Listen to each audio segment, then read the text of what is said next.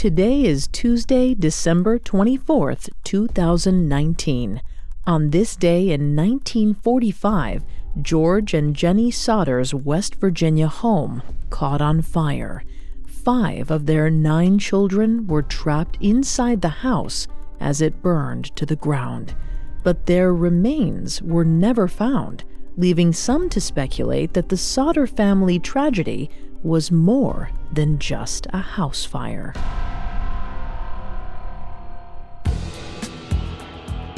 Welcome to Today in True Crime, a Parcast original. Due to the violent nature of today's crimes, listener discretion is advised. Extreme caution is advised for listeners under 13. Today we're discussing the 1945 Sodder family tragedy, when the family's home unexpectedly burned to the ground, killing 5 children inside.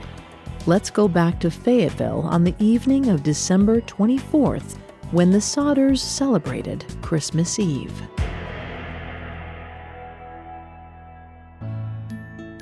For Italian immigrant George Sodder and his wife, Jennie, Christmas Eve was a special time. Smiles and excitement emanated from their 9 children as they hovered around the Christmas tree, opening presents. George and Jennie realized it was getting late and marched everyone to bed, promising Santa would not come if they stayed up. By 11 p.m., everyone was fast asleep. However, at 12:30 a.m., the sound of the ringing telephone pierced through Jennie's dreams. Half asleep, she answered the phone in the other room. On the other end, she heard a strange female voice asking for an unknown name. Jennie heard laughter and glasses reverberating in the background. She hung up and made her way back to bed. Before she returned to her bedroom, she noticed something odd. The lights downstairs were still on.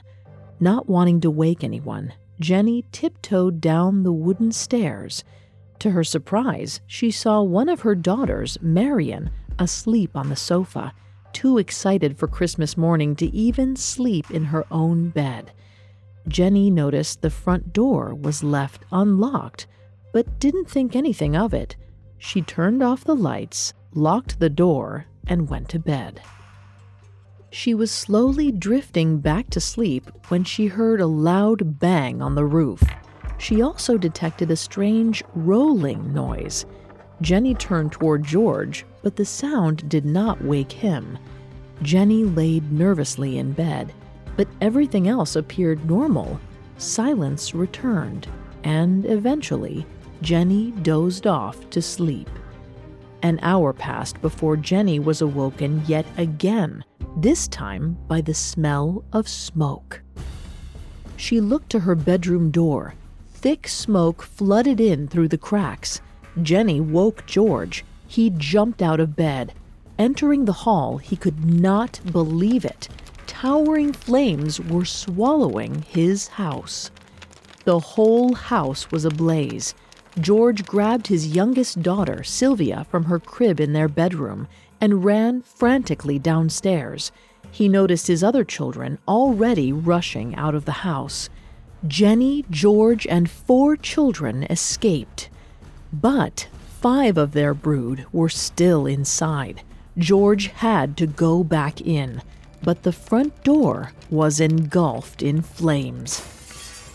He broke a side window, cutting his flesh in the process, and pushed onward with blood dripping down his arm.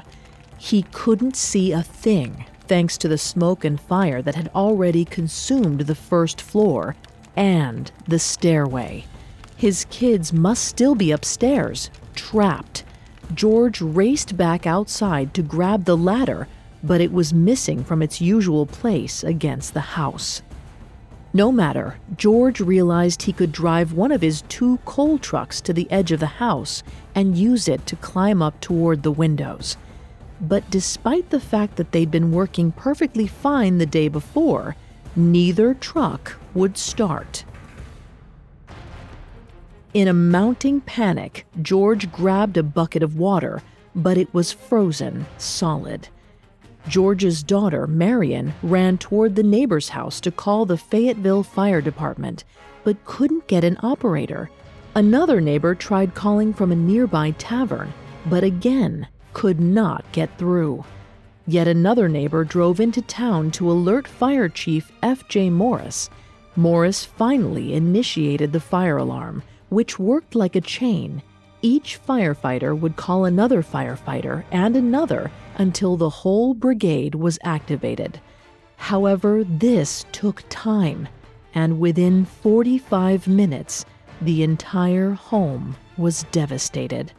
The fire department was only 2.5 miles away from the Sodder home, but not a single firefighter could get there in time. By the time they arrived at 8 a.m., the Sodder house was a pile of ash.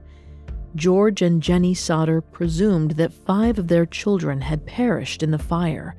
That morning, the family returned to the property where their house once stood and searched for any belongings and remains from the children. But no remains were discovered. An investigation was opened, but only a few days in, Fire Chief F.J. Morris concluded the fire was so hot it had fully incinerated the children's bodies. State police blamed the fire on faulty wiring in the house. The final blow came from the coroner's office when the jury deliberated that the fire was indeed caused by the bad wiring.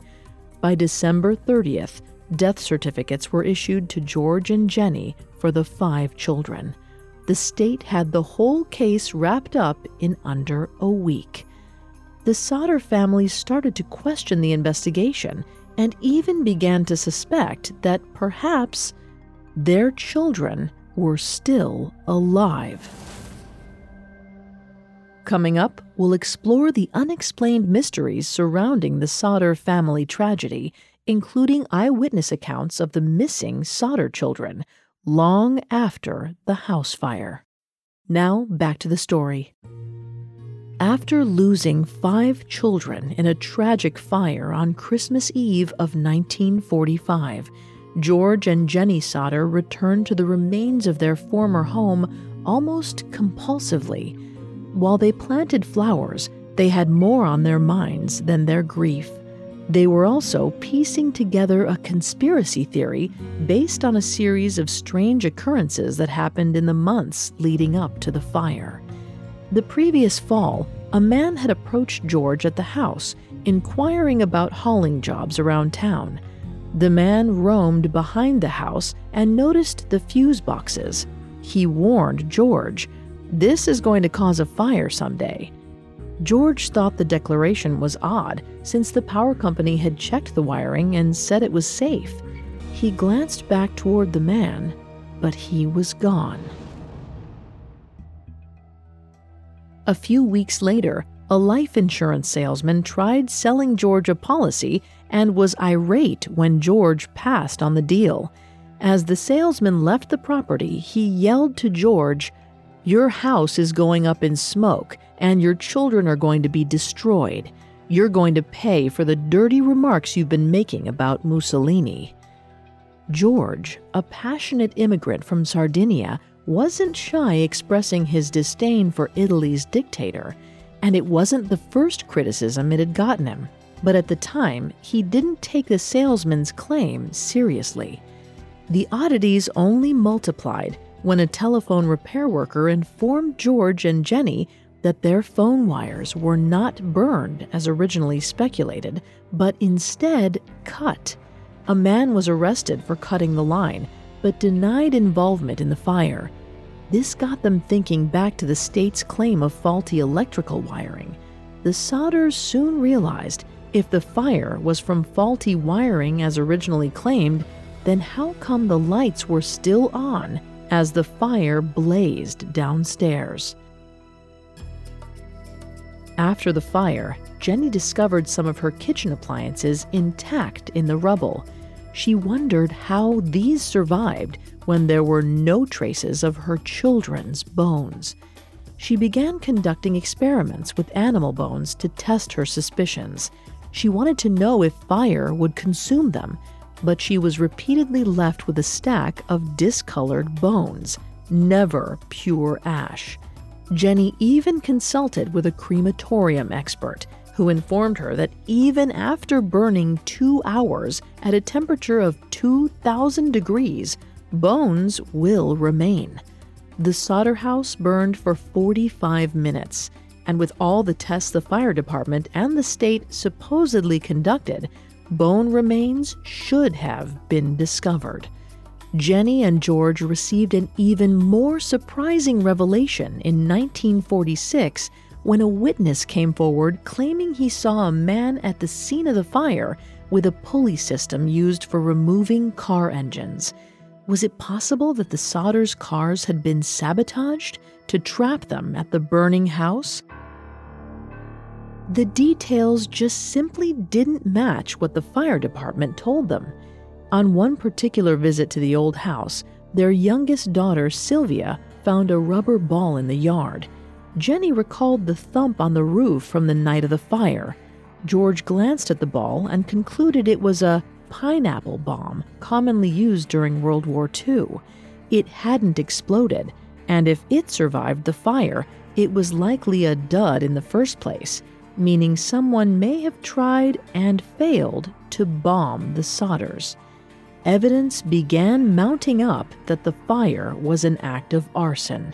And worse, citizens of Fayetteville were coming forward and making claims they had seen the dead Sodder children.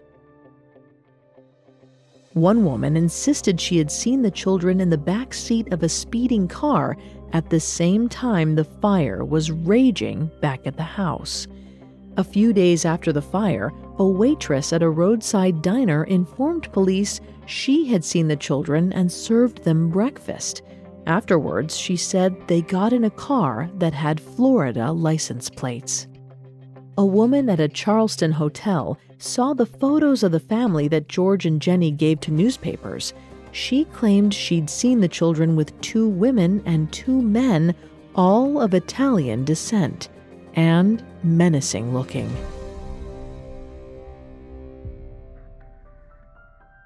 In 1947, the Sodders hired a private investigator by the name of C.C. Tinsley to examine the mounting mystery around the case. Tinsley discovered that the insurance salesman who yelled at George months before the fire was actually a member of the coroner's jury who deemed the fire accidental. In 1968, more than 20 years after the fire, Jennie received a letter postmarked from Kentucky with no return address. She opened it to find a photo of a young man who resembled her son, Louis, who was 9 at the time of the fire.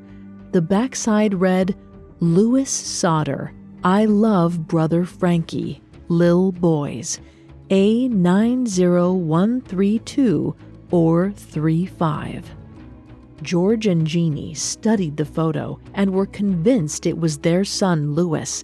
They once again hired a private investigator to look into their new findings, but the detective disappeared. Now, many suspect the mafia were responsible for either killing or kidnapping the 5 Sodder children, but nothing can be proven. In 2012, Sylvia, the youngest of the Sodder children, said she will never forget the night of the fire and the image of her father bleeding and screaming for her siblings. With no breaks in the case in over 70 years, it's a pain all of the living Sodder children will have to take to their own graves.